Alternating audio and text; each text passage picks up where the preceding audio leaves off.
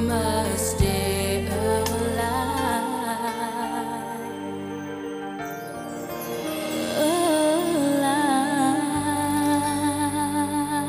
Welcome to our very first special episode of Conversation on Eagle Mountain, a podcast about the tribe. I'm your host, Lance, and joining me on the podcast panel today is Liz. Hello. Hill. Hello. And Sabine.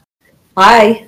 So for our very first special, which marks the halfway mark of season 1, we fielded some topics from the fandom as well as some topics hopefully of our own. And they are couples that we wish could have happened, characters we simply can't defend, characters who got bad breaks, and then hopefully our rants as well at the end.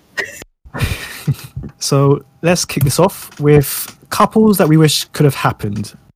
So panel, we are now open up to the whole of the tribe, all 5 series, including the books. So from the whole scope of the tribe, what couples did you wish really should have happened? Trudy and Pride. Oh, that's an interesting one. Yeah. I thought for sure you were going to go immediately for Trudy and Bray. Me too. I was shocked, Sabine. Sabine goes, that's too predictable even for me. Yeah, I could totally see that, Trudy and Pride. I know I've dabbled with that in fan fiction and role playing, and I could totally see that relationship. Yeah, there's just such a lovely moment between them when Trudy goes to search for Amber and Bray. You see this lovely, cute moment of Pride, Trudy, and Brady together, and it's just adorable. And ever since, I've always wanted to see more of that. He always was very precious with Brady, so that would have been an interesting little family unit. And didn't I write something like that for you once for Secret Santa? Absolutely. Yeah, the two of them in the future, happily settled down. I can totally see that. I can. I think Pride would be a nice counterbalance to Trudy. He's so grounded and... Yeah, I'm totally on board with that. I would have loved to see the two of them as well. I think that would have been an interesting exploration. Yeah, he might have, been able to handle her mood swings. And she seems... I think he would have, though. I think that would have been too much issues for Pride. I mean, we say that, but he handled both May and Celine. So, yeah, I think, easily could have done. Yeah, I can see Trudy and Pride. Yeah, and she seemed so much happier when she was with the Gaians, Yeah. Mm-hmm. Yes. I think it's a good balance, Trudy is dramatic, and can be high-strung with her emotions. And that often helps if your partner is more on the calm side, where very little rattles them, so he's not going to be bothered by her mood swings. That's just who she is, and he's fine with it, and he would help ground her and center her. And also, I think she'd be good for him because Trudy's a very passionate person, and Pride needs passion in his life. Yeah. So I thought about this earlier, and even though we saw them as a couple, in the end of the season, and I'll probably talk about it when we get there, but Zandra starts to change a little bit when they go to Eagle Mountain, because by that point we know she's pregnant and everything. Or I think we know she's pregnant. I don't know. But she kind of mellows out a little bit, and I would have liked to see more of like her and Lex's relationship with her mellowed. I agree. So, like, we got gypped out of what could have been in that relationship. They're both growing up and maturing, and you see that at the beginning of season 2 when he finds out that she did die. Like, it's one of my favorite scenes, actually. So I wish we would have seen kind of the what would have been with the two of them. Mm-hmm. I think that's my favorite couple we've never seen, though. Yeah, that's an interesting thought. Yeah, I agree fully. I feel like we got cheated not seeing what could have happened between them. They had gotten over such a hurdle, Yeah. I don't do the crack ships too much. Embrace it. Come on. There aren't really, like... You must have one like impossible pairing that just works. Like, Well, okay, I lied. There is one. There is one. I forgot because in my mind it is a thing, and I don't care. I'm the biggest Ambex person ever. Okay, fine. That is the only one I do. In my head, it's canon. Lex and Amber are a couple. Screw it. I don't care. What about them that draws you so much? What do you think would work about them? So, like, and Liz has said it. I'm not going to rehash it any way, and it won't work. But like, Amber knows how to deal with Lex in like this weird sort of way, and it's fun because she can get under his skin and kind of like boss him around, but there's a mutual sort of like agreement with the two of them. Mm-hmm. I like it. I don't care. It's a thing. There's a couple scenes like in the first couple episodes where like it's like unwritten chemistry, like the blocking, like he'll cross her, like put his hand, and it's just I've totally read into those. It's a thing. I would have liked to see Trudy and Hawk. I'll buy into that one.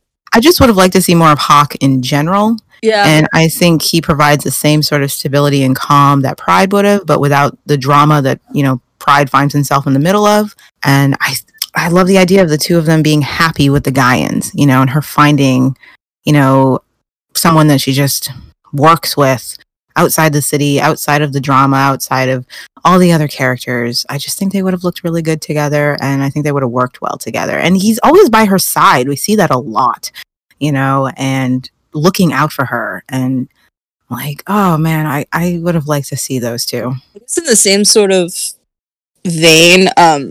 Jet. What was her name? Jet and Dal. Yes. Because I want to see more of Jet. Like, once again, what's her name? She's the leader of the Goals. That one. I think that would have been a cool thing to see. Yes. Completely agree. I think we can agree or safely agree that we would have liked to see more of those minor characters that we only saw a few episodes of. Like Hawk and Jet. Yeah. Dal and Jet is definitely, I wrote the fan fiction. It happened. Where is that? I want that. I love that. That's my head canon. When everything else was going down, these two were sneaking off together. I'd believe it.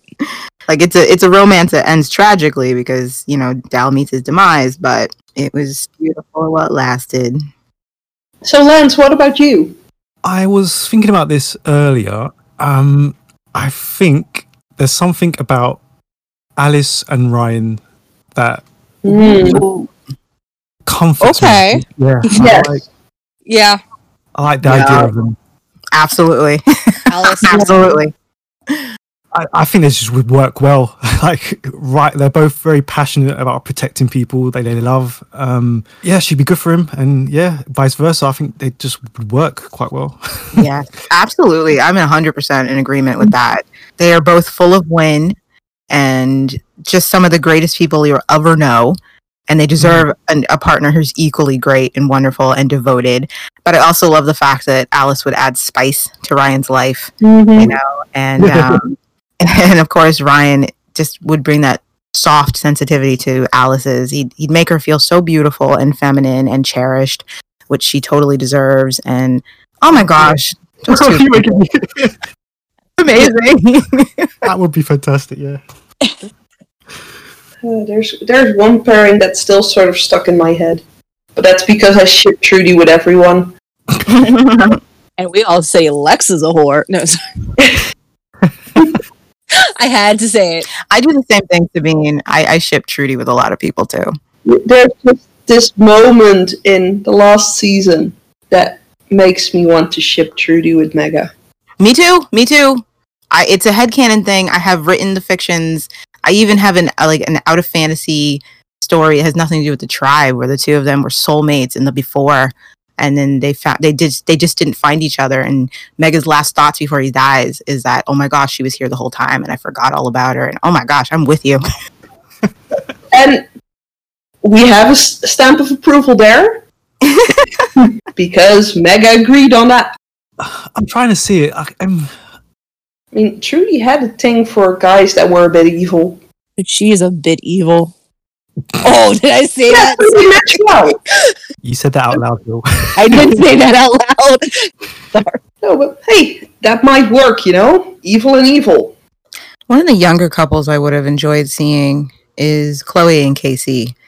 I really enjoyed their tug-of-war dynamic as children, and I thought they had a stronger friendship than he had with anybody else aside from Lex. I really would have loved it if Casey had stuck around and then the two of them came into their maturity together, pulling pigtails and throwing mud. That would have been. We saw a lot of Casey, but it's characters that didn't have like a fair shot that we want them to be happy. Like I would have liked to see Casey be happy with someone. So yeah, I can't think of any other couples that I would have really loved to have seen.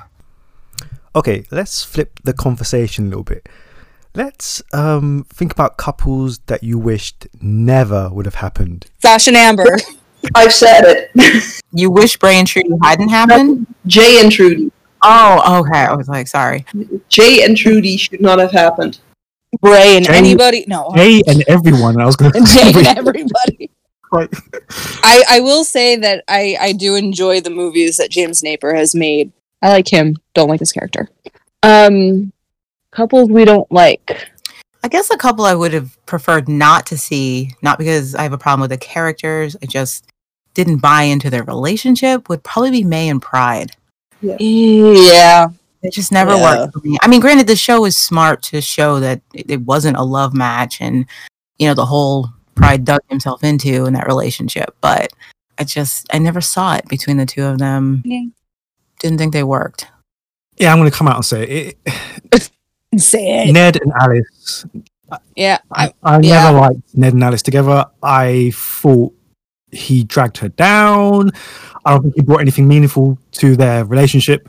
And yeah, I don't really particularly like Ned, but as a couple as well, he didn't really do anything for Alice. I didn't like Ned also feels like one of those void characters, though, that they just kind of stuck in to fill a missing piece and never really.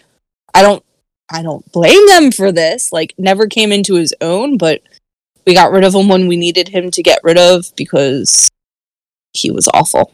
Yeah, I agree. I don't think Ned brought much to Alice. Like, Alice makes him a better person. She brings out a lot of good in Ned. But, I mean, granted, he did make her feel good. He made her feel happy. So there's that. And I can't write him off entirely because of that. But I often felt like she just got saddled with Ned. Yeah. And I never liked that feeling. Like, what, Alice can't have a premium choice guy? Why did they just throw Ned at her? I didn't really enjoy it. That's the thing. For me, it always felt like that was the first love kind of thing. And Alice could have done so much better, but that was like the guy who was willing to give her attention. So why not? Even though it was not a good relationship. To me, that combination kind of feels like it should have been Ryan, you know? Mm-hmm. Yeah. Like, even, okay, so you can see why Alice was interested in Lex. But there was they tried to make Ned this proxy, but there was nothing in Ned that reflected like Lex to kind of show that attraction that she felt for him. It just, no, I didn't, never bought into it. It always felt like Alice was settling for him. Yeah. Mhm. That's what I was trying to get at. And then she found okay, there's some cool things about him, why not? And I always thought she deserved better. And I do wish we had had more time to get to know Ned. Because I do think that his development was interesting with Alice. But again, I felt like she was doing more of the work in making him a better person just by merit of being in his life. And he wasn't bringing anything to the table really except empty promises to Alice. Oh, I have another one. Jack and Ellie. Yep. See, I think they did work. Yeah. But then when the whole Luke scenario did sour my opinion of the couple, but yeah. Yeah. I'm on the fence. I personally think Jack and Ellie are the most realistic depiction of young love growing up together. That's kind of how I always felt too. That's true. You know what I mean? Like they meet, they're 13 years old, and they have that first flush of adoration and puppy love, and then life gets real. You know what I mean? And your attentions change, and you don't expect that to happen when you're that young. And Ellie falls for someone else. And I love the way they find their way back to each other. It's just very realistic. Like by the time they get to their happy ending, it felt earned. I get to watch these two grow up together. They are very different at the end than they were when they were young because they're not little kids anymore and have a stronger idea of what it is to love someone. And so I really enjoyed watching Jack and Ellie, even if they're not my favorite couple. I thought they were depicted very well. I think it was one of those rare, healthy relationships in the tribe. Very realistic. Yeah, very healthy, very realistic, very organic. Yeah, that's kind Props of to Jack and Ellie. Good job. I don't know. I just often felt bad for Jack. You know, Are they technically the longest relationship in the tribe? I can't remember. Yeah, probably. pretty sure. Later, an hour, in like 2 hours, I'm gonna be like, oh yeah, I hated this couple. All right. Yeah. And no one has mentioned Sasha in his list. Wait, hold on. Wait, no. Did my grumble not get onto the thing? Because as soon as Lance said favorite or least favorite couples, I went Sasha and Amber, and Ned and Alice, and I went down this whole thing. Did that not get in? Did you guys not hear that? Okay, I'm going to fight you on that one because I thought Sasha helped bring joy to Amber. Yes, he did. He helped alleviate all the pressure that was on her shoulders, and he helped open her up to a different way of life. I think they were never ultimately going to work because Amber's is way too focused on trying to build something within the city rather than run away. But yeah, it was a couple that was needed. It was at the right place, the right time, and yeah, I think Amber and Sasha, for the time they were together, it worked. I have another one. Uh-huh. Moon and Pony Joe. They weren't a couple. They weren't? He wanted her, but she didn't want to be with him. That's what that was all about. They were never a couple. Oh, okay. It just seemed to me like a very toxic relationship. Well, it was, but they weren't a couple. He wanted her and was passive aggressive and emotionally manipulative because he couldn't have her. But she straight up says, that's the problem with our relationship. He wants me. I don't want him. It's just that simple. We never actually see them as a couple. It's been years. Cool. Okay, let's move on to our second topic. Characters we simply cannot defend. Okay, panel. Which characters absolutely drive you insane? Java. I was going to say Java. Absolutely. I just think she is a very sorry excuse for script padding and a waste of character. And she's just not enjoyable to watch. She finds no joy in life. She's just a miserable person. I don't give a damn about her motives. Again, no hate towards the actress. She did her best with what she was given, and she's awesome. But I just hate the character of Java, and she could have been done so much better. She's just a paler, poorer imitation of Ebony, and I'm just like, you weren't necessary ever in this story. And I mean, even the way they killed her off, they knew she was unnecessary, and they gave her an unceremonious death. And the only reason they tried to pretend there was anything between her and Ram is so that somebody would be sorry she was dead. I can't. I hated that. Yeah. I can't with her. I can't. Kudos to the actress. You did your best, baby. But you got gypped. They wrote you a terrible character to work with. Yep. Yeah, I agree. She's just one of those characters where, like, I'm so glad I've never had to write a fan fiction and make her work in it. You know, I'm so glad you're dead and I can continue the story without you, lady. Woo, she's just poorly written. Duh. Like, you did not need to exist. Yeah. In like every fan fiction I've read, there's a lot of massively heavy backstory in order to make her kind of work well. Yeah, I can't. Yeah, I agree. She's just wasn't written well. Yeah, sorry.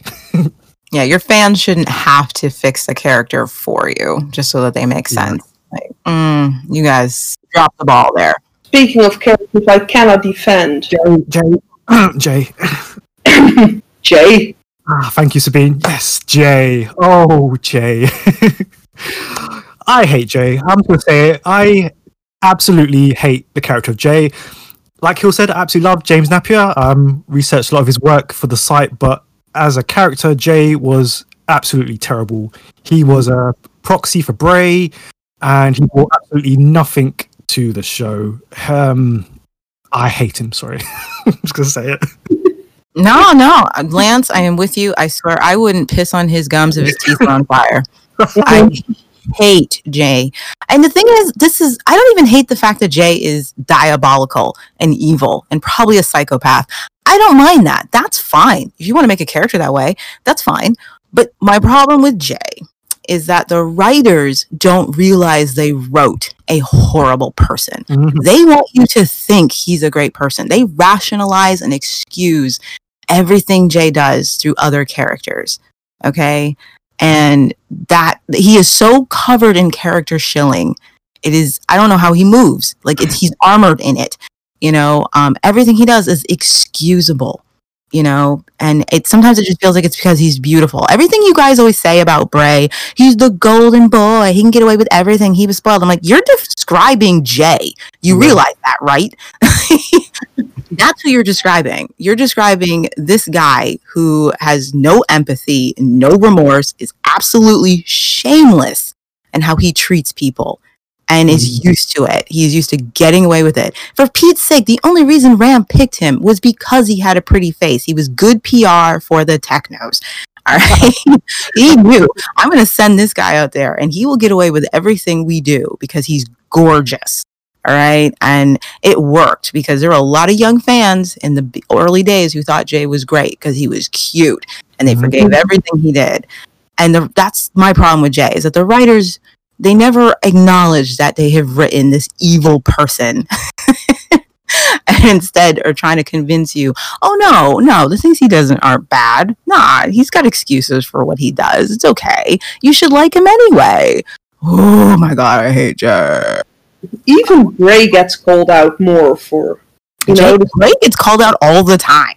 Yeah. I don't understand it. Yeah. Compared, like, Jay, like, I mean, he's just written so badly. Like, his entire motive for joining the Technos was to try and make a better world, because of his dead possible girlfriend, whatever that backstory was. Yeah, it was so badly written, and like you don't ever really see that from him. I don't think he's just, his actions do not meet what he says and what his motives actually are. They keep trying to say he's a good person.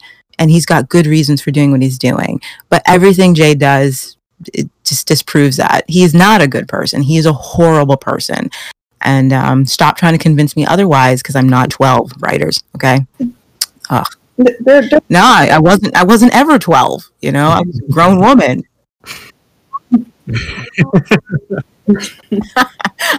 I've always had an old soul. What I mean is I wasn't a kid when I walked the drive. So. Yeah. I actually think one of our fellow fans, Lily, has a very good point when she keeps calling Jay a robot. Well, I guess he was a very poorly written robot because his AI is dysfunctional and doesn't make any sense and doesn't operate on logic. Nope. He was a sex robot. I can buy that. I hated how the writers forced him onto every single character that Bray had a connection with. It was just if there was anybody who was shoved down our throats, it was him. He definitely was. Like, that was, you have to like this character. We want you to like this character. You have to accept this character because he's never going away. And I'm sorry, James. But man, Dark Horse was a really good movie. He's a great director and he does some great work, but the Jay, he was a great actor. He played Jay perfectly. It's almost like James knew that Jay wasn't a great person. You know what I mean? Like, he knew what he was playing, but I don't feel like the writers knew. Mm-hmm. You know, I had this feeling that James looked at that script and said, "Wow, I'm playing a villain. This is going to be fun." And the writers were like, "No, he's a nice guy," because James doesn't play him like that. It's like James was aware of who he was playing, but the writers were not when they were writing him. It's always, everyone always says Jay is a replacement for Bray, but he also feels like a second version of Luke to me.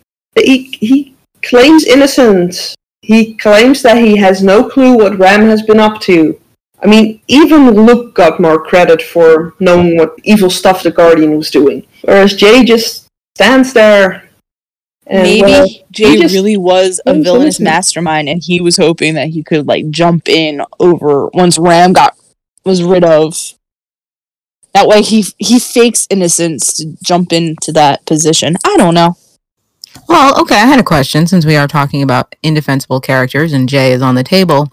What do you think is the most unforgivable thing he did in his entire storyline? The one it's like other things you're like, okay, fine, that's who he is. But what is the one thing you were just like, if you could get your hands on the writers, you would set them all on fire. Oh, Like that's how amazing. you feel about it. Like, what is the most unforgivable thing you had him do? They had him do. Trudy. Trudy and Amber, yeah, easy. That's so easy. That was just the worst. I cringe throughout the whole scenario. I can't stand it. I can't stand it. No, I think there's one more thing other than his, well, romantic escapades.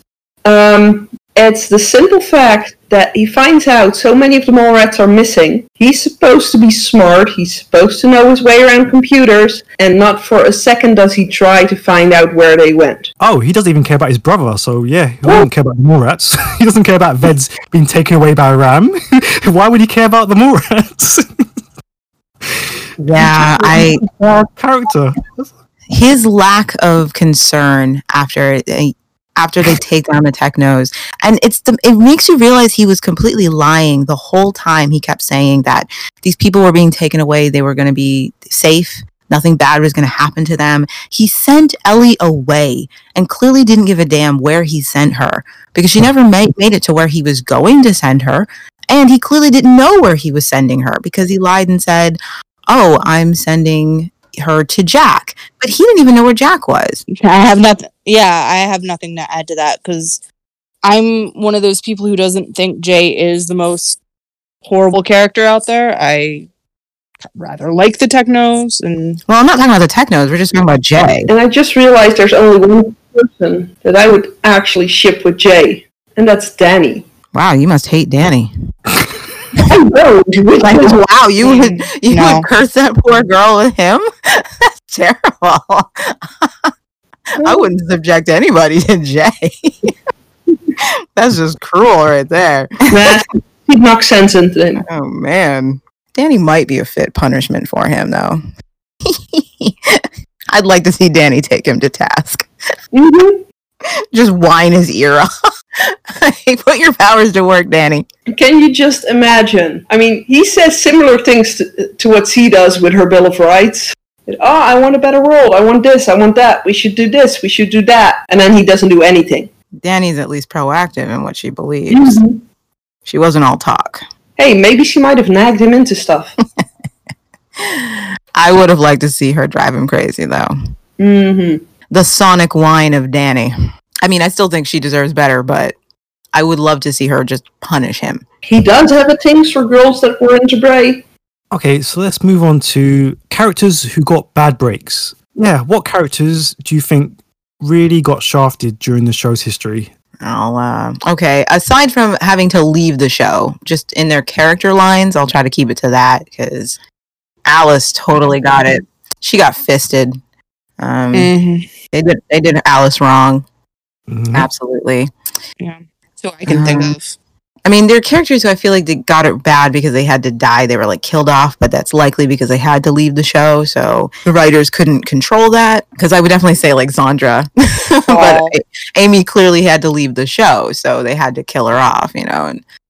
But I feel like the character got screwed. Like, what? You killed a pregnant girl, man. That's Falls up. in the same vein with that one, but once again, he had to leave, so we can't count that. Mm-hmm. Yeah, my first thought is Dal. Yeah. Yeah. Yeah.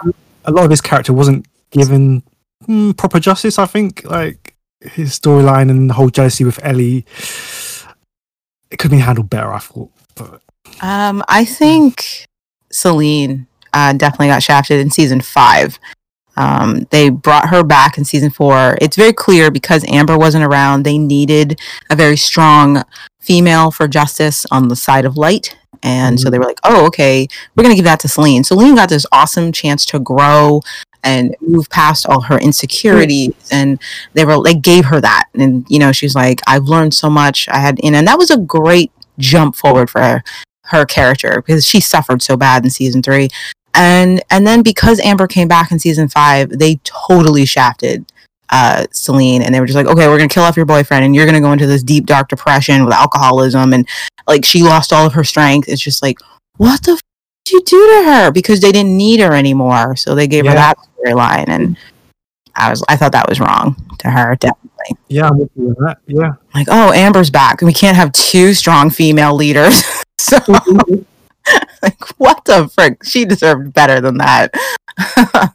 On a note of having deserved better, I still feel Trudy deserved better than to be stuck with Amber's sloppy seconds that she didn't even want, only to have to give him back. Trudy got shafted quite a few times. It just really depended on the season and whether the writers were interested in her.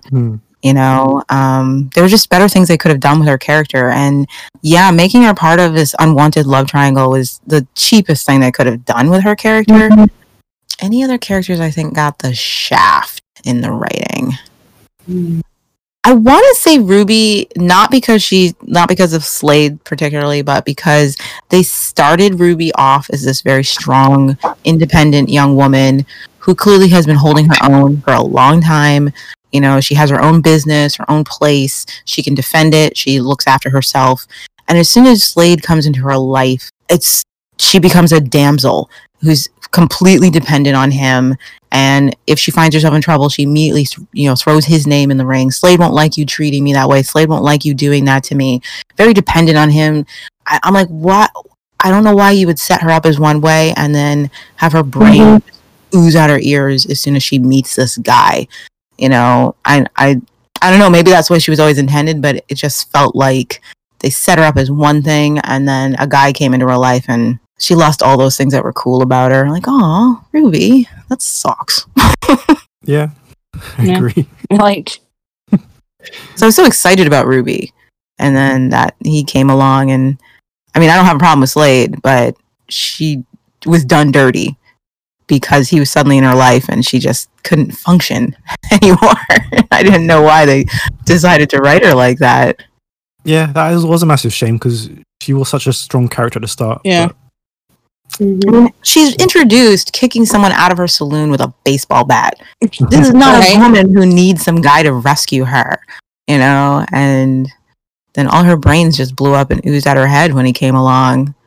And it was like, what happened? You started out so promising, sweetheart. You know what I would have loved to see? Alice and Ruby in one scene. But then again, Alice was better written, and Ruby would have just been a pale imitation of her. That's the thing. I think Ruby was supposed to be like one of those replacement characters. She actually worked out a little bit well until Slade showed up, but when I first saw her, that's exactly what I thought. I was like, oh great, here's our imitation Alice on the scene. Yeah, but same can be said for Lottie in that example. Yeah, no, that's what I'm saying. Like that replacement KC. You started getting a lot of imitation characters. It's not like I don't love them, but it's like buying store brand when you could have name brand. Kind of tastes like cardboard. Speaking of that, actually, I did want to ask you guys a question about that.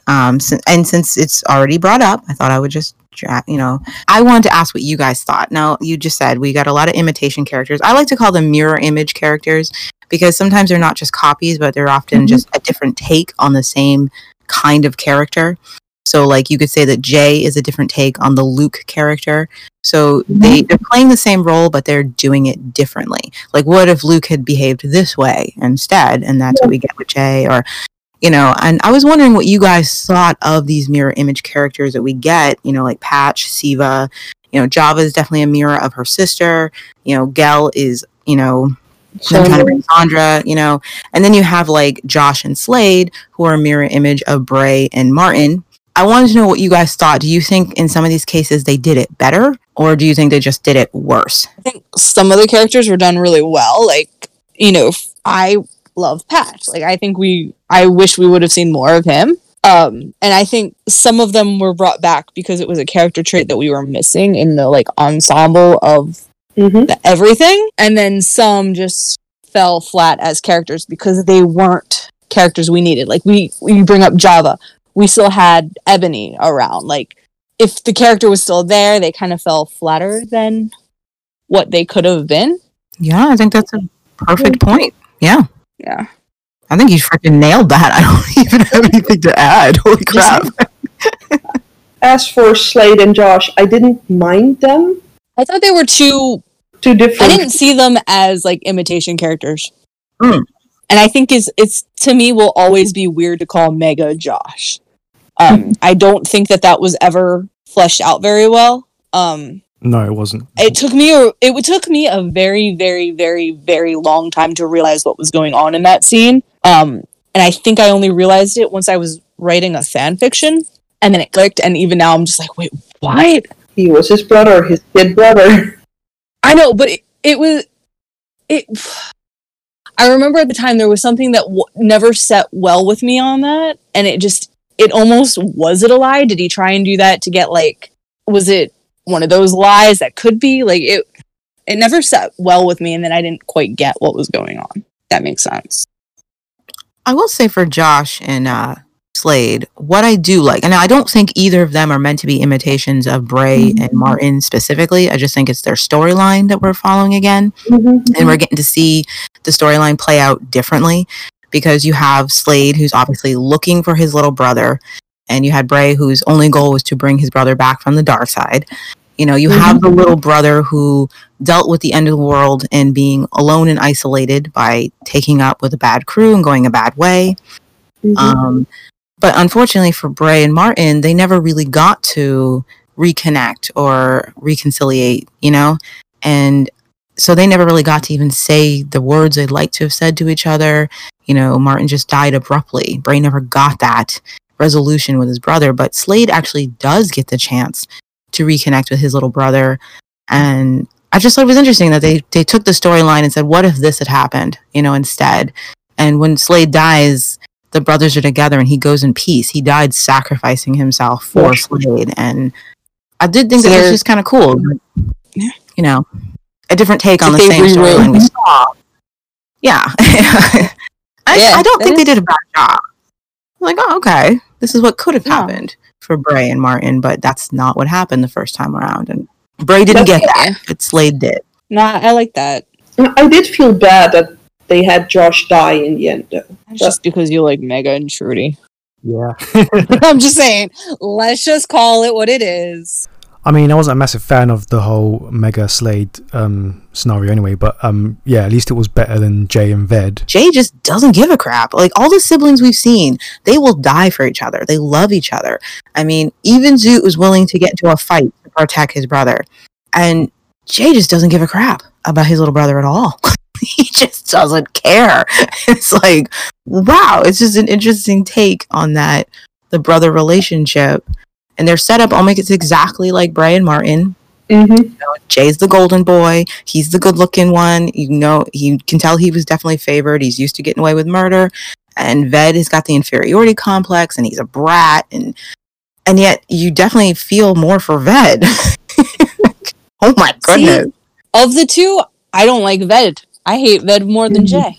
I was just saying that. File that in characters. I don't like Ved. I'm not crazy about Ved. I'm just saying that if I were writing him, I would understand like what it must be like being Jay's little brother. Yeah. Like, oh my gosh. I can't imagine what it was like growing up in that household with Jay as his older brother. But I will say siblings don't bode well in the show for the most part. We had a lot of good siblings. We had a lot of good there were a lot of sibling love. And most of them do love each other. There's only a few that's like they stand out and they don't have any love for each other. But most of the sibling pairs we see actually have a great deal of love and loyalty to each other.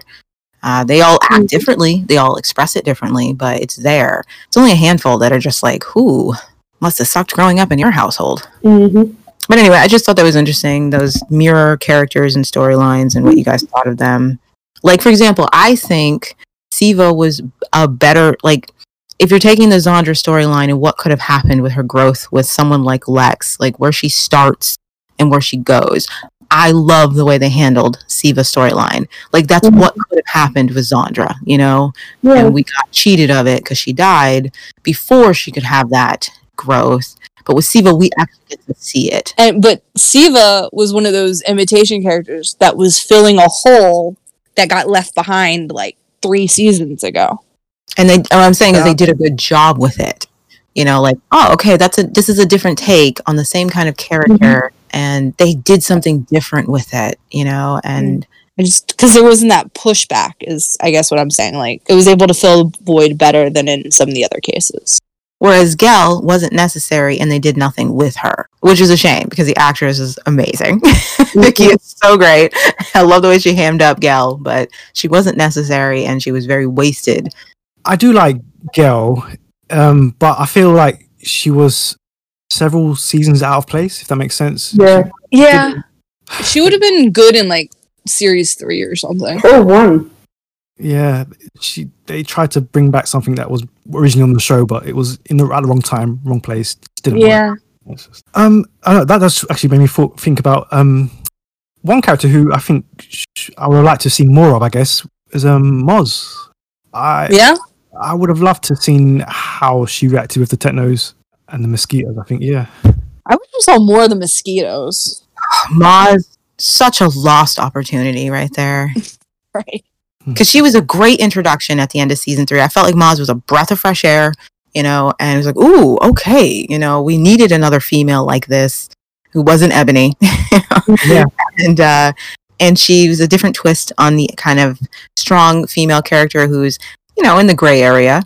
And then she was just gone. It was like, what? No! So when the new Tomorrow came out, like I still haven't seen that show. But how cool would it have been instead of having like a whole nother group of kiddos if we just had like the tribe spinoff but being different tribes, like the mosquitoes and like the Wrecking Crew, those tribes that we didn't really see much of but still operated in the same setting. That's what I just thought about that. Yeah. That's what they should have done, right? Absolutely. Sorry. So many tribes you could have chosen, or even a new tribe. Like, Just other people living in this world. yeah. Yeah, and like maybe you would get like hints of like, oh man, did you hear what the Mallrats were doing? And you're like, oh, we saw that on episode 7 of, you know, series 2. And then you like go through and you have like these crazy things happen. That would have been cool. Mm-hmm. Another city and how they dealt with the outbreak of the virus. But a different city would have been cool too. Mm-hmm. Basically anything but what they did. Yeah, exactly. Oh, isn't there also a quote like, you know, you think you're the hero of your own story, but you're actually you could be the villain in someone else's? Yeah. Like, what about that little tribe that like keeps on getting shafted by the Mallrat? And we thought the Mallrats were the hero, but really, according to this tribe, they are the worst. That would have been cool too. There's one thing about the new Tomorrow that annoys me so much is that they used the same names in the books. Because I thought that's what it was supposed to be. Like, the setup. I don't know. I haven't watched it. Yeah, the books are kind of slowly setting up for the new. It's a little bit. Sorry, Ray. It's a Meta. Sorry, Ray. We're gonna edit this out. No. I desperately want to connect them too, but yeah, stop. Sorry. Stop. Give the people what they want, Ray. We want the opposite side from a different tribe. Possible that they just decided they wanted to go for a younger demographic. Yeah, That's what it was. Just no longer work with teens, you know, because it must have been a pain working with the censors. I mean, we've all agreed that the show got lighter in its tone and its themes, and I think it probably had a lot to do with censorship and what they could get past the ratings board. And things can change a lot in 5 years. And I think maybe he was just tired of dealing with that and thought, let's just focus on a kid show with the same vibe. And they had to. They had no choice in that. Okay, thank you, Liz, because you just hit on one of the major issues I have with seasons 4 and 5. So you know what? Are we going on that? Wait. We're going to do this. Let's do this. Okay, so... Yes, Lance, I am dying to hear this. Go. Everyone clear the room. Let Lance go. I want to hear this. Sorry if I ramble. Okay, so welcome to our rant section. Okay, so... For how many? My issues with season 4 and 5. Okay, I've got a lot of issues with season 4 and 5. Okay, first of all, okay, the technos. Okay, let's do this. Right. I absolutely hate when a show takes its original premise and then absolutely discards it, throws it out the door.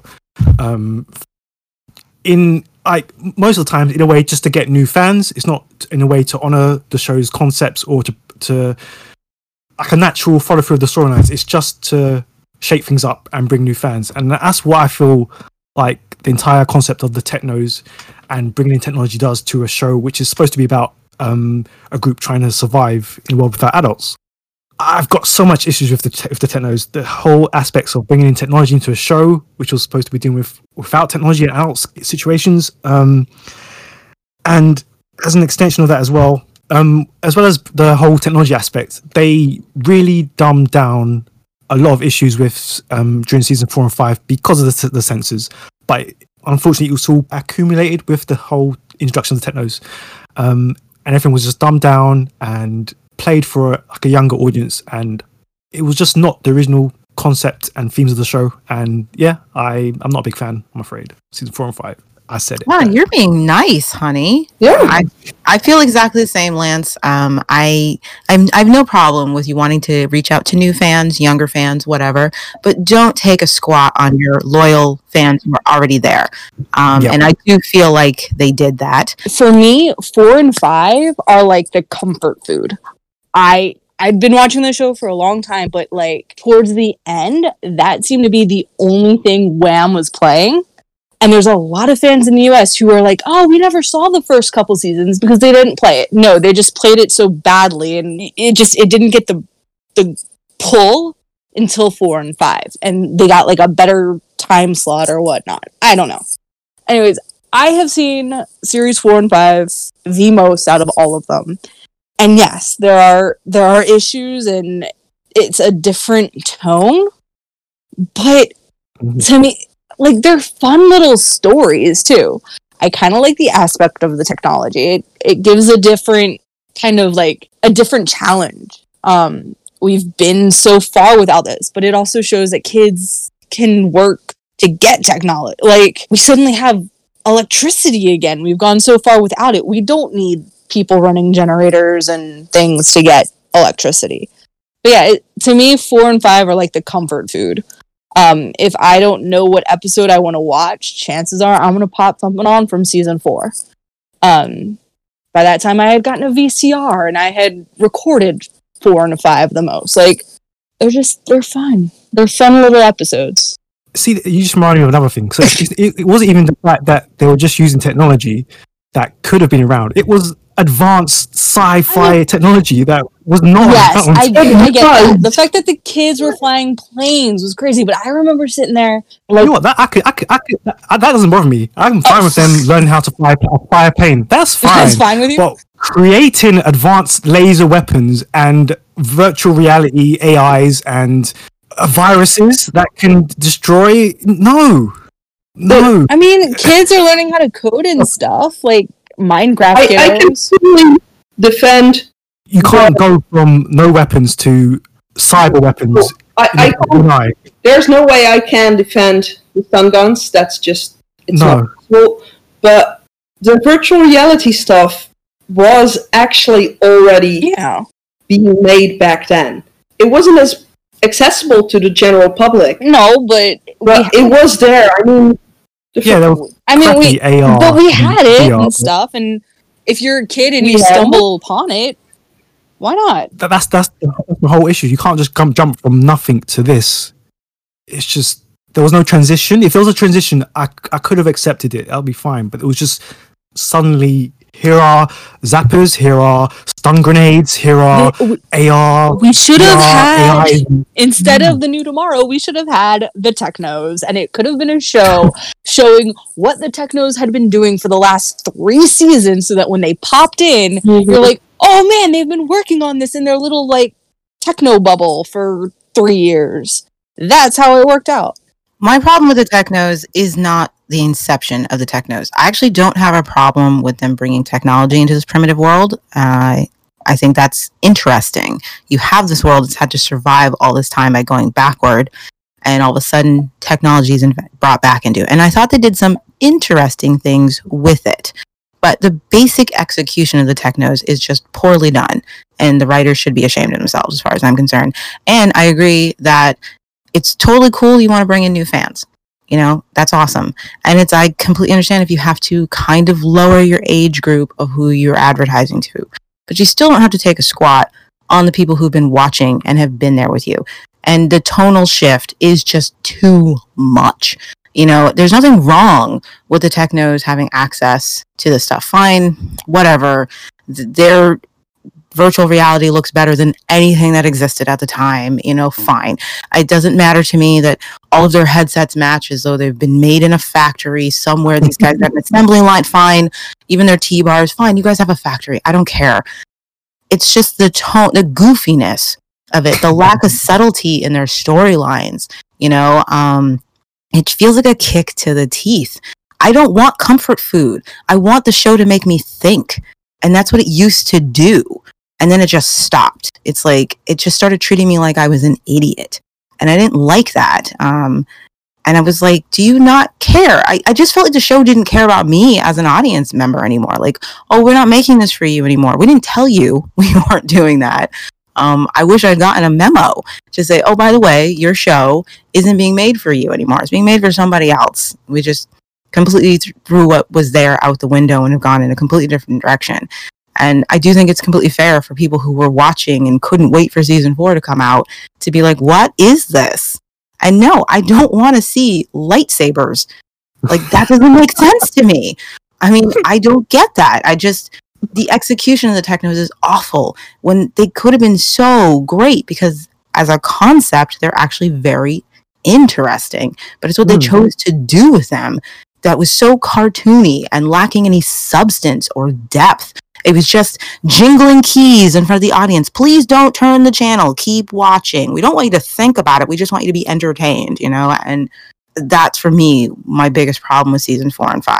Like, if it makes you happy, that's awesome. But for me, it just feels so dumbed down and just very little thought put into these scripts and these characters and these plots, and the messages are just gone, and I don't know what it's teaching anybody. I really don't. It's just entertaining you. It's just shiny stuff in front of your face, moving fast. And as long as they can keep you entertained long enough, maybe you won't turn the channel. And I honestly don't think I've ever been able to make it through season 4 without stopping and skipping to season 5 or going right back to season 1. I just can't. I feel almost the exact opposite. It will be interesting when we get to 4. Every time I'm watching, like, I'm binging the show, and it's like, okay, season 3 tests my patience. It definitely starts to get kind of lazy in there, and I'm like, okay, you guys, you tried to fit way too much in the tail end here. You got a heavy ass in this season. It's too much. But I'm still there. And then season 4 starts, and I feel my joy plummet. I'm just like, oh my gosh. I'm trying. No, I'm going to give this a chance. I'm going to give it a chance. I tell myself that every time. Look at the good stuff. And I never make it through. I'm like, all right, let's go to season, because I actually do find season 5 at least entertaining. I don't find season 4 entertaining in the slightest. Yeah. It's such a disappointment to me. It hurt. It's almost, I quit the show when season 4 came out. That's how hard it was. I just assumed it wasn't for me anymore, and I stopped watching for almost 2 years. I was like, okay, that happens sometimes. Shows move on without you. And I thought that's what the Tribe had done. That's how bad season 4 is for me. It killed my love of this show. For me, it was never an issue that they brought the Technos in, but that might have been, at the time they brought the Technos in, I was, basically surrounded by nerds, hanging out in IRC channels. People around me were actually doing strange stuff with coding and AIs. So to me, it seemed like something that could happen. It didn't seem so far-fetched, I guess, to me. Okay, I have a question about the Technos. Whether or not you like them, whether or not you like season 4 or 5, whatever. My question for you guys is, all right, let's say Disney bought the Tribe from Rey, and they're like, we're going to reboot it, okay? And we're throwing out all the books, just like they did with Star Wars. we're destroying all your lore. We're only keeping the visual stuff, only the show, and they brought you on as a writer. And they said, look, you're our script doctor for season 6, okay? And you're going to have to fix some plot holes to make this work, all right? What would your ideal season 6 be, and what plot holes would you plug up from the previous seasons to make it work? Like, you have to save the franchise. This is on you. I would have at least found the island where they were keeping Alice and Casey prison. I actually wrote a fanfic on this. It's kind of half written, and I can't remember the line, but there is a line. The Guardian talking to Lex too, when he says they're coming, the true bringers of power and chaos. I never thought that was the Technos, for one. So I developed this idea where there's another bad tribe that's been kind of underground, and it deals with like what happens to Casey and Alice and Bray and all of that. And I kind of want people to still read my fan fiction, so I'm not going to go into it. Is that fair? Can I do that? Oh yes, you can absolutely plug your fan fiction. Okay. I'm just saying there's a fan fiction. It's kind of half written. It's fully written, but it's not up anywhere because it is kind of my baby. I've been writing it since like it ended. The show ended. But it deals with kind of everything that happens and where people go and how they all get back together. And to me, it's kind of an interesting little thing that happens. But yeah, there's another tribe that comes in, that kind of pulls ideas from the Chosen, but not quite. I can honestly say that when the show ended, my ideal season 6, I just wanted to get back to basics because I loved the first 3 seasons so much. And so I did write a season 6, and they basically go back to scratch. You know, they have to start over someplace else. They're reunited with lost friends, and they go back to that tribal life that I'd always liked and the basic survival of it and building a society. That was my ideal season 6 back then. I can honestly say now, so many years later, that if I were to be given carte blanche on a season 6, and I admit I wanted to ignore the technos before. I made it work, but I did not want to explore them any further. I feel differently now. I would want to fix them. I'd want the technos to make sense. Because again, I don't feel like they were the worst idea. I just feel like they were very lazily executed, in a flashy way with, no substance to them. And for me, my ideal season 6 would be to explore where the Chosen came from, what they were all about. I would explore their slave trading and their colonization. And I admit that is something I would actually consider if I were going to write a season 6 now. Get to the bottom of these people and who they were and where they came from. And, just even if it's just my pedantic mind, just to get the details worked out. What about you, Lance? I feel like I can't answer this question because I've read so many series 6s that all the ideas are kind of meshed together. Especially like the really fantastic Dream Keepers by Simon and Willie. But if I had to make a season 6 back then, yeah, definitely obviously reuniting some of the lost characters and back to basics approach. It's interesting because I've read some really good fanfics where they do go back and fix the technos. They kind of connect them to the army and have a lot of really good development that I wish the show would have just pushed into. But yeah, it's difficult because there are some really great fanfics out there that make them work and make me actually like them. That makes you actually like the techno. Yeah, I read one that was just really a great take on the technos. And that's when I realized the technos weren't the problem. Because at the time I was like, I just hate the technos, they ruined my show. But when I read the fic, I was like, no, the technos didn't ruin the show. It's the way they were executed and the way they were presented that ruined it. Because they could have been done well. Yeah. I think some of the things they did with the technos were really down to budgeting, though. I mean, if you look at some of the stuff, the technology they had, and how amazing they made it seem, it's easier to make it seem like the video games, like the virtual reality thing, is actually movie style than having to pay people to render those scenes. I think back to being a kiddo when this was going on and Series 4 started. And if I was living in a world and, I used to go to school and play with my Game Boy and Pokemon and all of that, and suddenly, the world ended, I didn't have video games, and then there were this group of kiddos who was like, hey, guess what? Not only do we have video games, but you get to go into the video games. As a 10, 11-year-old, that would have been really freaking sweet.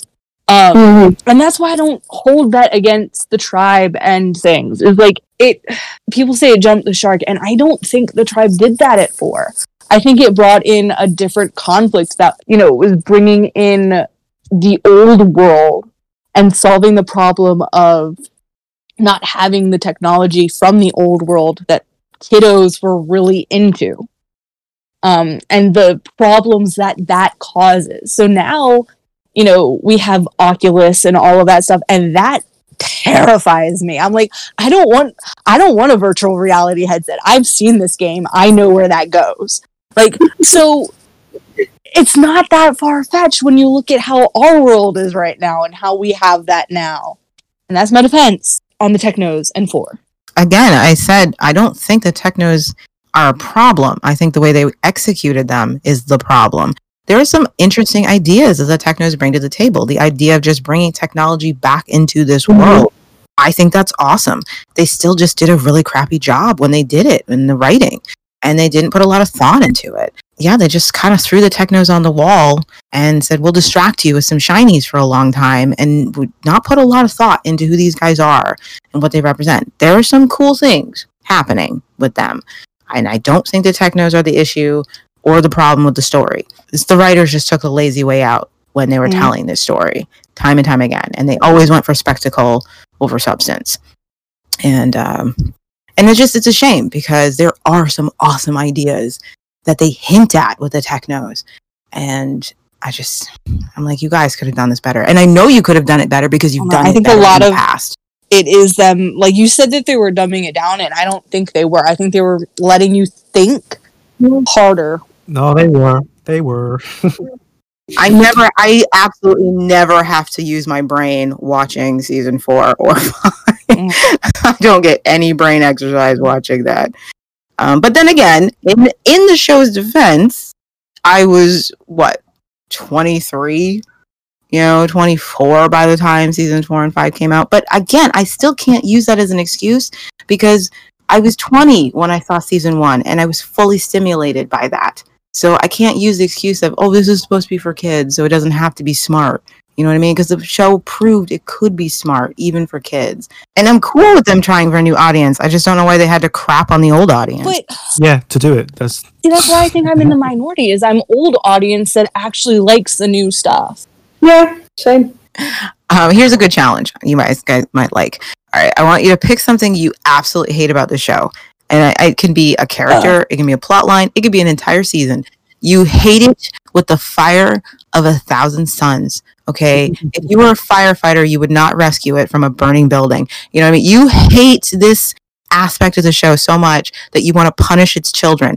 All right, I want you to think about this, and once you've got it in your head, now I want you to find something good to say about it.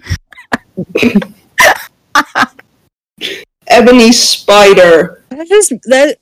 You hate that with the fire spiders. of 1,000 suns. Come on, Sabine. I mean, something you truly hate. Come on here. Get serious, Sabine. Hey, Okay, You have to really hate this, Sabine. I really hate Sasha. Hi, my name's Hillary. Hi, Hillary. I really hate Sasha. It's like an AA meeting. I really hate Sasha, but one good thing about him is he played like a sociopath really well. These creepy baby hands. No, I'm not sure I should. okay, Come I on. also- okay, Come on. I don't really like Series 3 because I thought The Chosen had already run its course. And, like, by the time 3 walked around, like, we were done. I, at least, was ready for other things. But I guess there's some good moments. I can't think of any right now, but there's some good storylines in there. I think my favorite costume is in Series 3. I can't remember, though. Okay, I'll go. All right. Everybody knows I hate season 4. I do. I do hate it. But again, I don't have a problem with other people enjoying it. Thanks, If Liz. it's for you, that's awesome. But I just can't. I'm glad you found joy. I wanted to, you know what I mean? But I will say this for season 4.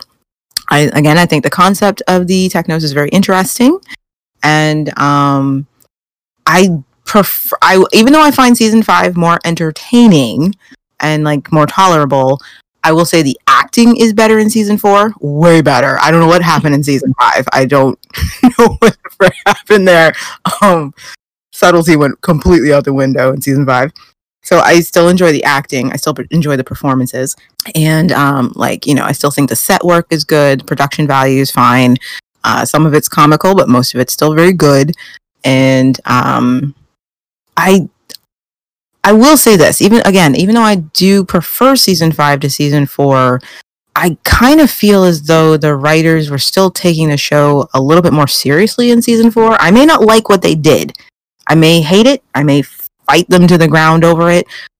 But I will admit, I still feel like they put more effort into season 4 than they did season 5. Even though it didn't work for me, I still feel like they tried harder in season 4. And I can respect that, absolutely. I can totally understand that it's more interesting. There's a lot happening. And again, if it wasn't for the execution of the storylines, I think I would just enjoy them more. But I'm picky. I'm a story snob. What can I say? And yeah, so, and it doesn't include the stupid Jay, Amber, Trudy love triangle. So that was definitely a plus. So, and you know what I like about season 4? I will say this. It is interesting seeing the complete shakeup of the tribe. We have people who just disappear. We don't know if we're ever going to see them again. People are separated from each other. And I did kind of like that. Because the tribe is having to function without the usual members there to help them function. And so other people get to step up to the plate and show what they can give to the tribe. And so that's interesting to see. It needed a shake up. All right, Lance, have you thought of the thing you hate, but you can say something good about it? I'm still thinking. You know what? Okay, for as much as I hate season 4, I do enjoy that they gave Meryl Cassie more to work with. I'll say that. Yeah, that's my one highlight, I guess, of season 4. Right. Yeah, you had to dig deep for that, didn't you? This whole time, Lance has just been digging. It's got to be I something. think it's so hard. That's probably the best thing I can say I don't about know. it. That's why I love talking about this with you guys. Is because for decades, it's been just like me with my own theories, and then now I get to talk about it with other people in real time. And I'm not like putting it out on the internet and like, I hope someone responds to this, and then waiting 3 days. Like, Yeah, I know what you mean. I really enjoy this, And it's too. kinda hard Like, because I can write an essay and put it out there and say this is my point of view. But okay, Sabine, have you thought of something better than the spider? Don't disappoint me, Sabine. I still want to kill the spider with fire, you know? it's cute. But so one part of the show I really, really disliked was the second half of season 3. Mm-hmm. Yeah, I understand that. It's the whole Amber and Trudy get kidnapped again, and Bray's reaction to that just it ruined Bray for me. Drunken Bray not making decisions and not fighting for the woman he loves. So now you have to think of something good to say about the second half of season 3. If it's a thing you hate, you got to think of something nice to say about it. Yeah. Sabine, did you not understand this assignment? Was Yes, the question that was. hard? Yes, it was. Oh, you like The Guardian, didn't you? I like The Guardian. Okay, thank you. I like The Guardian. I just hated the fact that Bray responded the way he did. I was fine with Ned getting killed off. Give The Guardian props for that.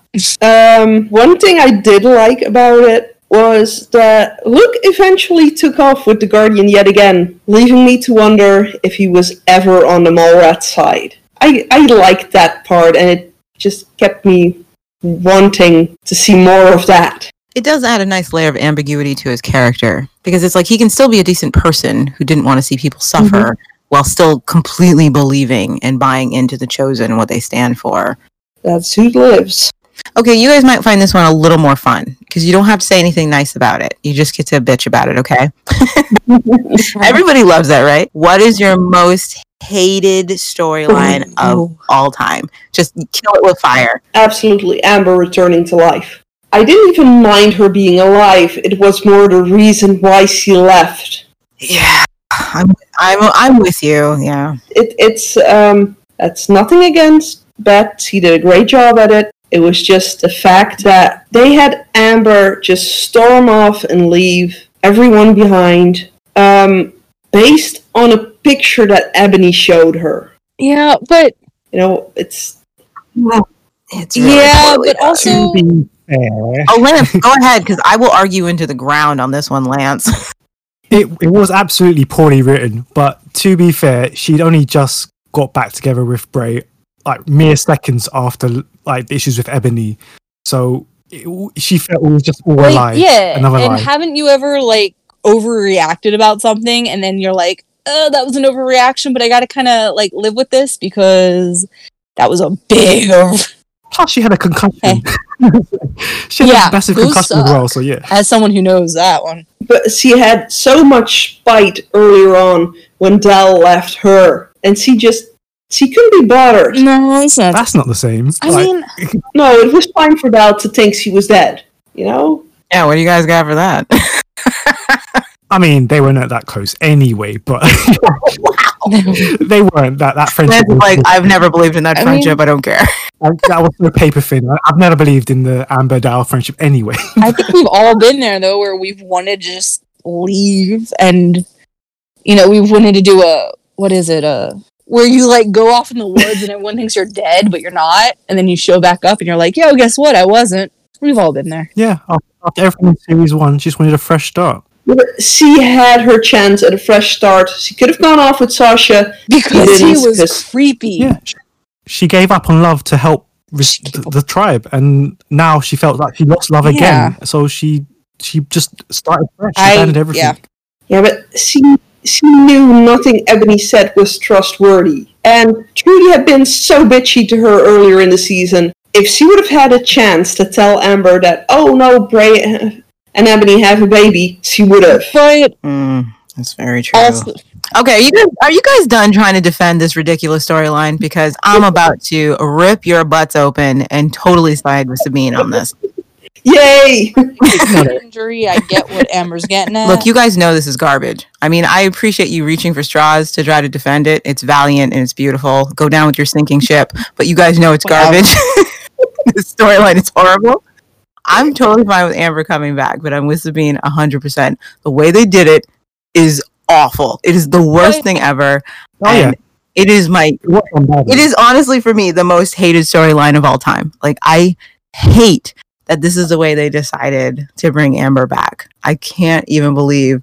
And not only is it's insulting to the people who actually saw the episode where she died. You know what I mean? Like, there's just no respect there. It is one of the laziest ways to bring someone back. They would have been better off just giving her amnesia than what they did. Okay?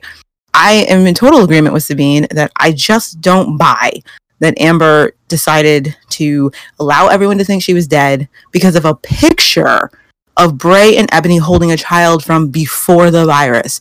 Do you know how many explanations for that picture there are? This is like trying to convince someone you're a time traveler because you went to a carnival and got one of those pictures done of you in the old-timey clothes. They're like, look at this. I was in 1865. And they're like, holy crap. Like, it's stupid. All right. But fine, you guys say she had a concussion. You want to give her an excuse because her head hurt. Okay, fine. But she's had ages to think about this. Okay? A long time to consider, gee, let me think about that. And we know she's been thinking about it because by the time Bray and them come back, she's still freaking pissed off. This isn't like she thought about it and forgot about it and said, oh, c'est la vie, I'll make peace with my choice. Maybe Bray didn't do anything wrong, but I can't go back now. No, she's been stewing in this the entire time. She truly believes that this man had a baby that he apparently abandoned, despite the fact that he stuck around to raise his niece, even though he clearly didn't want to, and she witnessed that. She knew he didn't want to raise his niece. He still stuck around to do it. You really believe this man left his own child somewhere with Ebony? Where's the evidence that Ebony ever had a child, Amber? Okay, where is this kid? And that's the other thing. Even if Bray and Ebony had a child before the virus, why is it any of your freaking business? He doesn't owe you that truth. Something probably happened to that baby. Maybe they gave it up for adoption. Maybe it freaking died. Her reasons for being angry about this are absolute BS. Okay?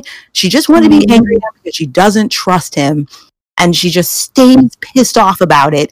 But she never clearly thinks about this. She never applies like critical thinking to this situation. She never once considers, gee, Ebony, who, you know, wants my boyfriend, admitted to making a move on him, but he didn't take it. And she's the one telling me they had a baby that he apparently abandoned and never told me about. And that makes him someone I can't trust. So I'd rather be dead.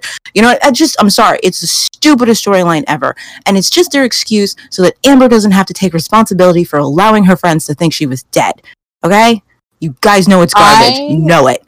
I'm going to say that this is one of those plots that falls between, like, because of behind the scenes stuff.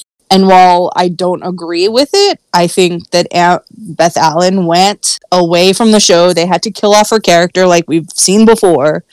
And then she was able to come back, and that's how they brought her back. Instead of saying, well, we killed off your character. You can't do that now. Well, I know why they wrote it. We all know why they wrote it. They weren't expecting Beth to come back. That's why they killed her off indefinitely.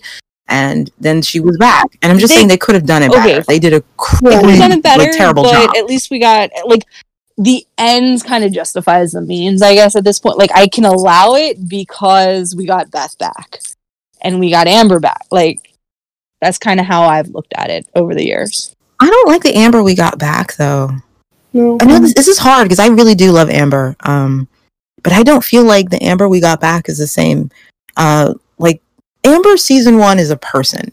She's got flaws. Mm-hmm. And, you know, she's just real. She's very fleshed out. She's not always right. She gets things wrong. She's trying her best.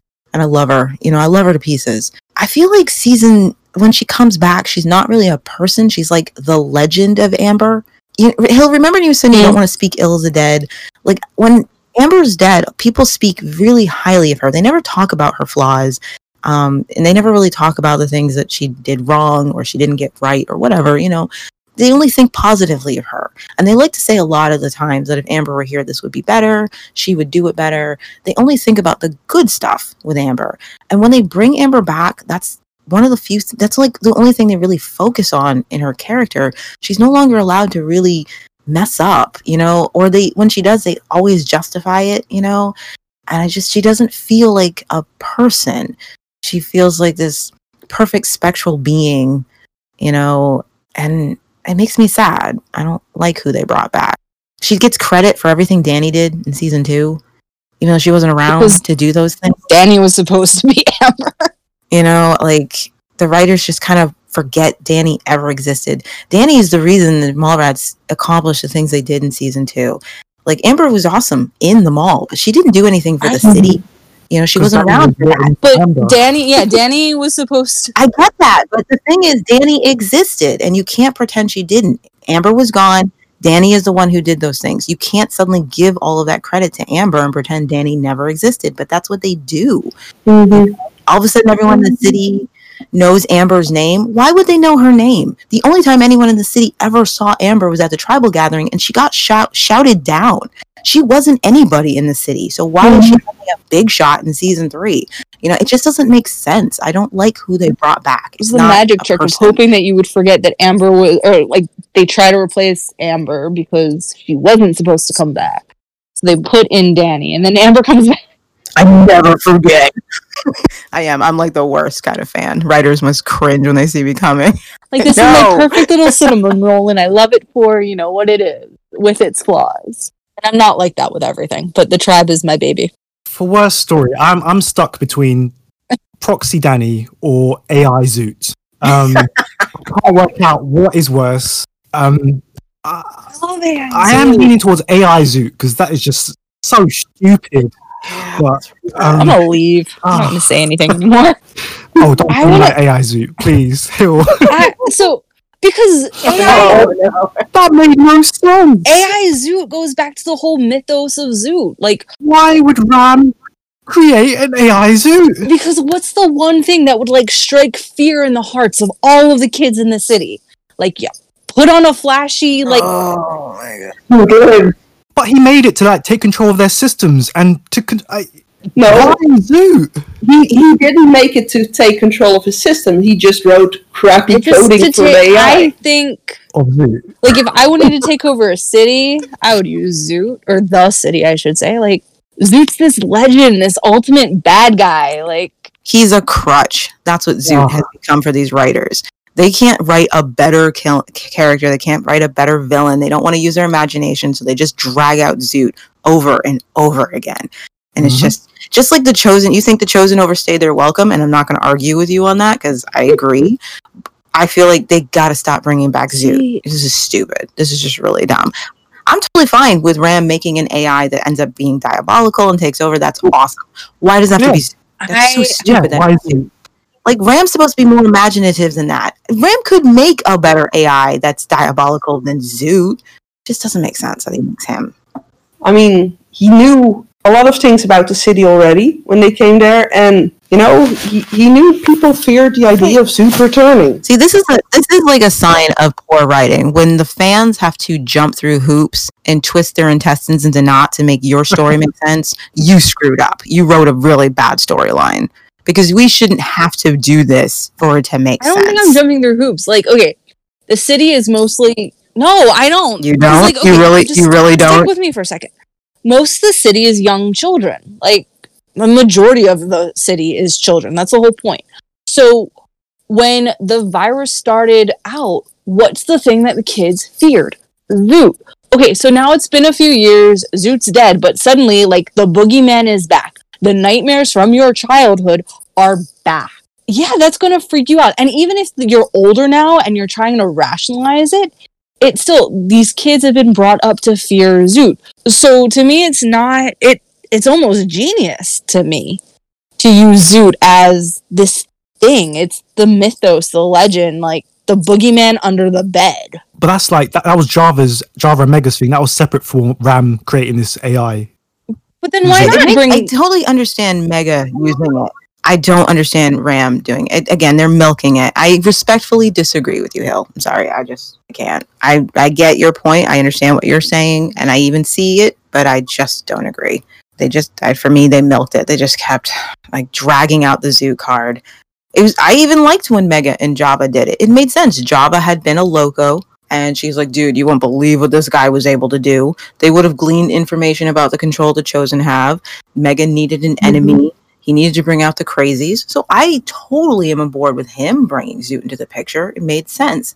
I just can't get on board with Ram making Zoot his AI. Like, what? I just think it's like an homage Sorry, sweetie. that Ram was going for. That's just my thing. Whatever. It's lazy is what it is. As much of the writing in those seasons. Sorry, that was a cheap shot. I apologize. Yeah, it was me being catty. I apologize. That was unnecessary. Okay. Do you want a couple question, or do you just want a basic character question? If it makes you feel better, it's a couple nobody likes. Tasha and Amber. Ooh. No, but Ned and Alice comes in a close second. Ned and Alice? What? No. Brandon. Jay and Judy? Oh, wow. The fact that we can do this. Okay. Do you guys think that Jay and Amber will live happily ever after? Yes, they deserve it. They deserve each other. Won't. That's not the question. The question is, do you think they're going to live happily ever after together? Absolutely not. Nope. It's just waiting until another good-looking girl with a pulse comes along, and off Jay goes. Yeah. If he runs into Danny, they're done for. Okay, you know what? You just reminded me. The fact that he still wears his techno costume. Don't get he's me a started. It's not a costume. It is his, my goodness. Skin to protect his robot part. And so he can't take it off because then he would just be robot parts. There's nothing under there. It's like that when they take off the skins of the things at Disney World and it's just a robot. And you're like, oh no, Abe Lincoln, go put your skin back on. Like the skin melts off the Terminator. Okay, I changed my mind. That is the worst story point that they never changed his outfit. Because it's robot parts. Yeah, I don't think Jay and Amber will live happily ever after either. Watching him break down each of these women until he gets the one thing he wants from them, and then he's bored and wanders off and starts like a serial dater. Systematically working on ending this relationship and working on the new one as soon as he gets what he wants from them, you know. And what did he want from Amber? He wanted her to give up her integrity, and she did. and so it's not going to be long before he loses interest and starts chasing somebody else. So yeah, I agree. What's your other question? That was easy. Yeah, I'm actually sorry. My other question is about character assassination, and where do you think it happened? What characters do you feel like the writers just completely went off the grid with this character? You cannot just, like, they may have given a reason for why the character did what they did, but it will never sit well with you. Like, you feel like this was just, it didn't suit the character no matter what the writers tried to say about it. Kind of like Luke Skywalker in The Last Jedi. For a lot of people, that was character assassination. I'm not agreeing. I'm not saying whether it was. I'm just saying that for some people, what the reason they gave for Luke's change did not suit. It didn't work with them. So I'm asking you in the show, who do you feel suffered from character assassination? Pride. Yeah, that's a good one. Yeah, I can see that. Yeah, there's a lot of weird things they do with Pride. It just don't make sense for the character they created. The combination of Pride and the whole reality space addiction. Nope. Oh yeah. I always got the feeling that Pride wasn't meant to stick around. Like, Pride was meant to always be a tertiary character, but they were forced to kind of keep him around because they no longer had like a strong male lead, and so they had to find something to do with him. But I don't think he was supposed to, because he just doesn't work as a lead. Because they needed a guy with the mole rats who could, well, he couldn't replace Bray, but he's playing that role, strong male lead in the malls. Yeah, the good guy. Yeah, good guy. And he's supposed to feel out of place. But yeah, they start making his character do things that just don't work for the character they set up. I can see that one. It's funny that you bring up Star Wars, because much like Star Wars and the Tribe, I'm just like, I'm along for the ride. The most toxic part of Star Wars are the Star Wars fans. And it's true. That's the biggest issue with Star Wars, in my opinion. Hey, we just need a Mandalorian level spin-off of the Tribe. I think Amber definitely suffers from character assassination. I don't think that she would have thrown Trudy under the train tracks to be with Jay. Nothing in her past supports that she would do that to someone she cares about. And I get the reason behind it. I can come up with a reason for Amber finally just being tired of losing out on happiness and saying, screw it, I'll do it. But even Amber falling for Jay doesn't make sense to me. It just feels so out of character for her to fall in love with this guy and take his excuses, make excuses for him, accept his insincere non-apologies about the things he's done when she holds men to such a high standard. You know, I just don't understand why she would ever fall for Jay and be so in love with him that she's like, here, my dear friend who's been with me through everything. We've been through thick and thin and we've come so far. Screw you. I have to have this man. Like, I'm like, wow, I may not like the Amber who came back in season 3, but dude, you guys really just took a squat over her character. This is not Amber. This isn't who she is, and this isn't what she would do to somebody. And I don't know. It's just like they flushed 4 seasons of character development down the drain to make this stupid love story happen. And it didn't suit Amber, you know? Amber's the first person to sacrifice her own happiness for the greater good. She's done it over and over again. Even if you don't agree with her for doing it, she has. And I just don't see her doing that to a dear friend. And I can't see her falling in love with Jay. I don't care how pretty he is. James is gorgeous. He's got a face carved by angels. Amber has never been the kind of girl who falls for that and excuses all other actions because of it. Look at the way she treated Pride and Bray. She held them on a pedestal. You guys have to get it together if you want to be with me. You know what I mean? They could mess up just a tiny bit and she was on their ass, you know? And yet here comes Jay, who's a slaver and a colonizer and a liar and a manipulator and a gaslighter and a cheater. And she knows all of this about him. And she's just like, but I think there's something under all the garbage. You know what I just don't get it. Amber, what are you doing? I don't care how hot he is. Stop it.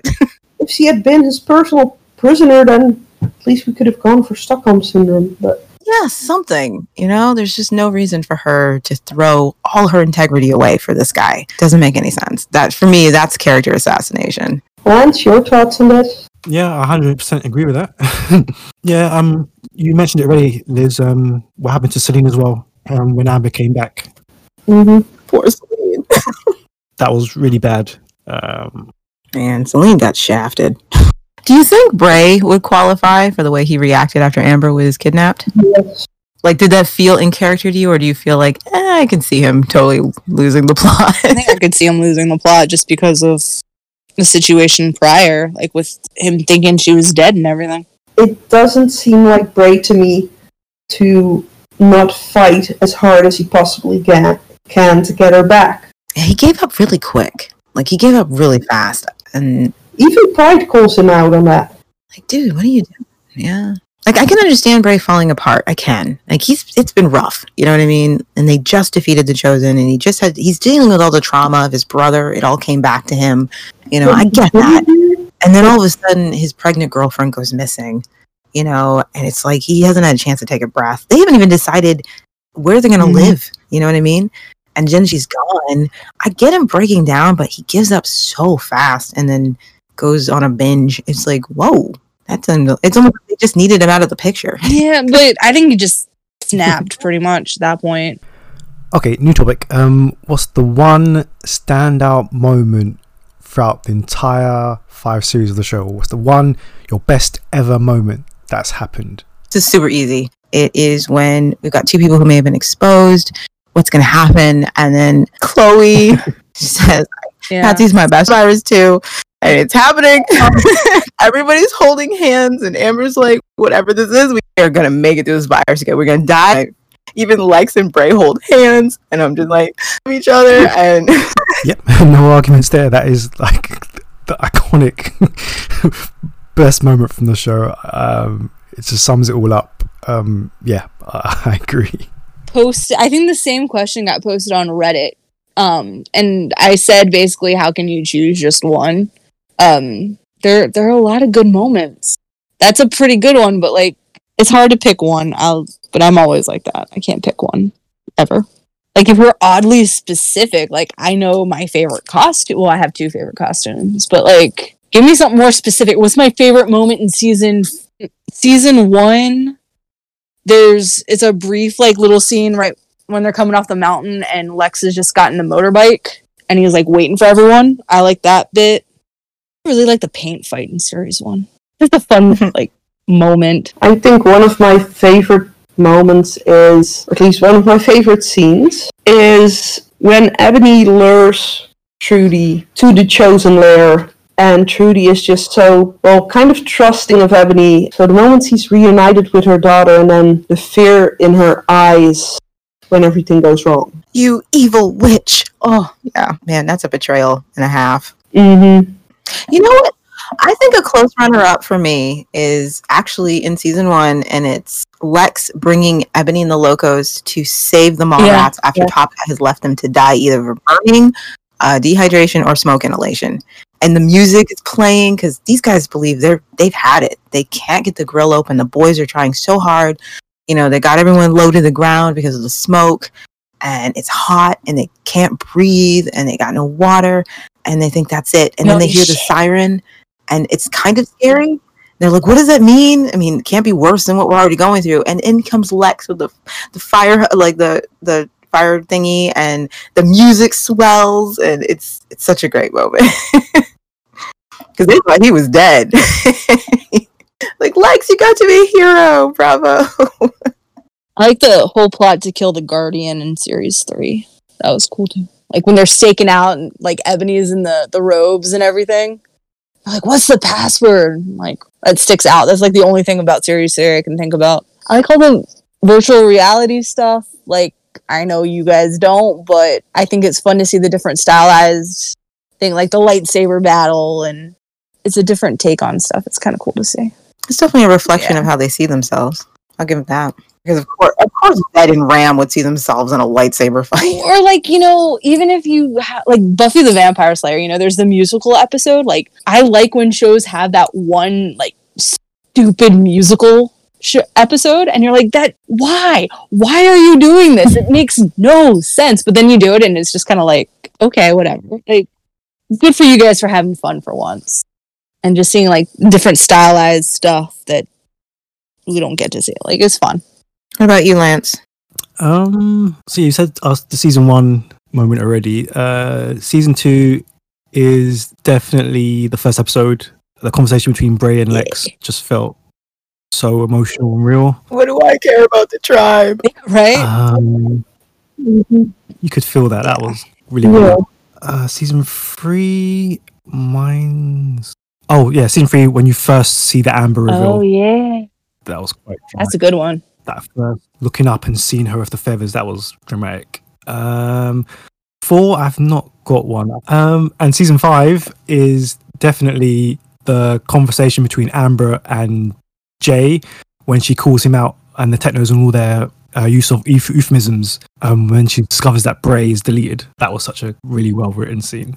Yeah, who took them? You took them. Yeah. I remember my season 5, actually. I like Ram and Lex and Liberty. Oh, yeah. It's just like, it's not really out of character, but to see them working together, like with the whole casino and everything, is just, I like that. Them working together for like a seedy reason, but it's great. I will say my favorite scene from season 2 would be the double wedding, and I really love how it is paired with Ebony's attempted assassination from The Chosen. Mm-hmm. I just think that's so brilliantly shot. Like, you just keep snapping back and forth between the happy couples, and then you have the singing crew, smiles, dimples, and teeth, living it up, and in the background you have Ebony being stalked by the Chosen van, you know, and I just thought that was awesome, and Patsy had like lured her there, and it's a great episode, great way to end it, and Yeah. Ebony's scream as she gets thrown into the harbor is awesome. It's really well done. Great scene. Season 3, I really like when they defeat the Chosen, when they disarm the bomb. It's a lot happening in that episode, and I really do enjoy, like, I like what Trudy says to people, like, you know, I've let fear rule me, and if we keep letting it rule us, you know, we are never going to be free of the world we're living in. And it's just a great power moment for her. And Ebony and, like, Alice and Ned are trying to tunnel out, and they get Casey out, and a great triumphant moment, you know, and Bray pretending to be his brother, and he looks freaking awesome in that Zoot makeup. Go Bray. You know, it's an awesome moment right there. Everyone cheering, you know, and just the fact that they won't leave. They're like, you guys leave the bomb. We can't disarm this thing. And they're like, we're not leaving you. And it's a great scene. Do I have a favorite season 4 scene? I'm going to be fair here. Believe it or not, I really like the first episode. There's a lot of great scenes in season 4, like on their own, by themselves. They're good scenes. I even like that one where Lex is fighting Siva as a gladiator. That's actually, like, it's kind of cinematic, you know what I mean? There's something kind of cool about it, you know. But I like the Techno's arrival. I felt like, oh my gosh, like I was anticipating who these guys were. I love how their entrance is fantastic. It's actually really brilliant. One of the better ones ever. Great introduction to a tribe. Foreboding. It gets your blood pumping for the rest of the season. You can't wait to see what's going to happen next. All these people are missing. What's going to happen? The music is new and different. Everyone's looking to the sky as freaking paratroopers are falling out of it. That was expertly done. Really well handled. Season 5.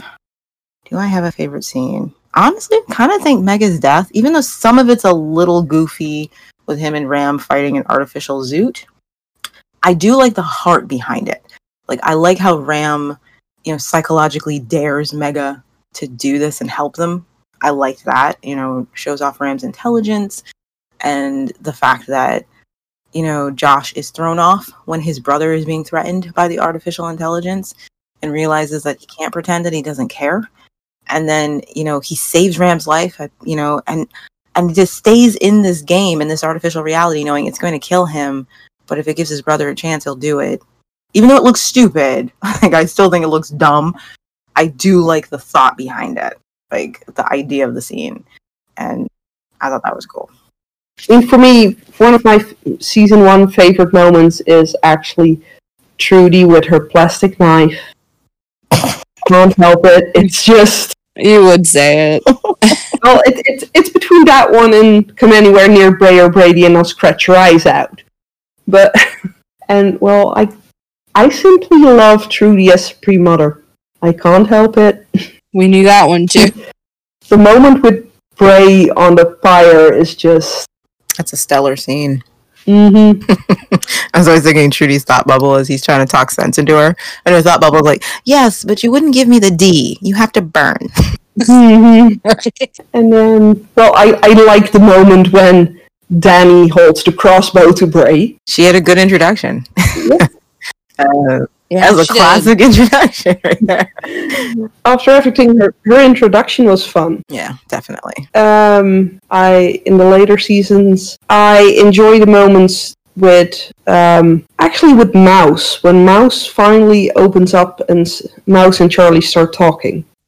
Stunk in a cup. You know, you see these children who can speak but just cannot bring themselves to speak to strangers until they trust them enough. And, well, of course, I absolutely have no choice but to love the moment when Mega gives that tiny teddy bear to Brady. Mega trying to be human. That's hilarious. Yeah, it's so cute. This is how humans interact. Here, I brought a bear for the little one. The bear even has a teeny tiny Techno logo shirt on. Can you imagine the person who said, hey, maybe the kid will like this? And he's like, why? What do I do with this? Give it to the kid. True. Because you know he didn't come up with that on his own. A teddy bear t-shirt with a Techno logo on such short notice. Because everything's branded with the technos. Only Like, the technos they would totally have merch. Absolutely. yeah, it's like the Apple Store. Like everything has to have the logo on it, so you know that you paid a premium for that. That's totally Ram's idea. So thank you, panel, for our mid-season special. We will see you next time for episode 27. So until then, bye. Bye. Bye. Bye.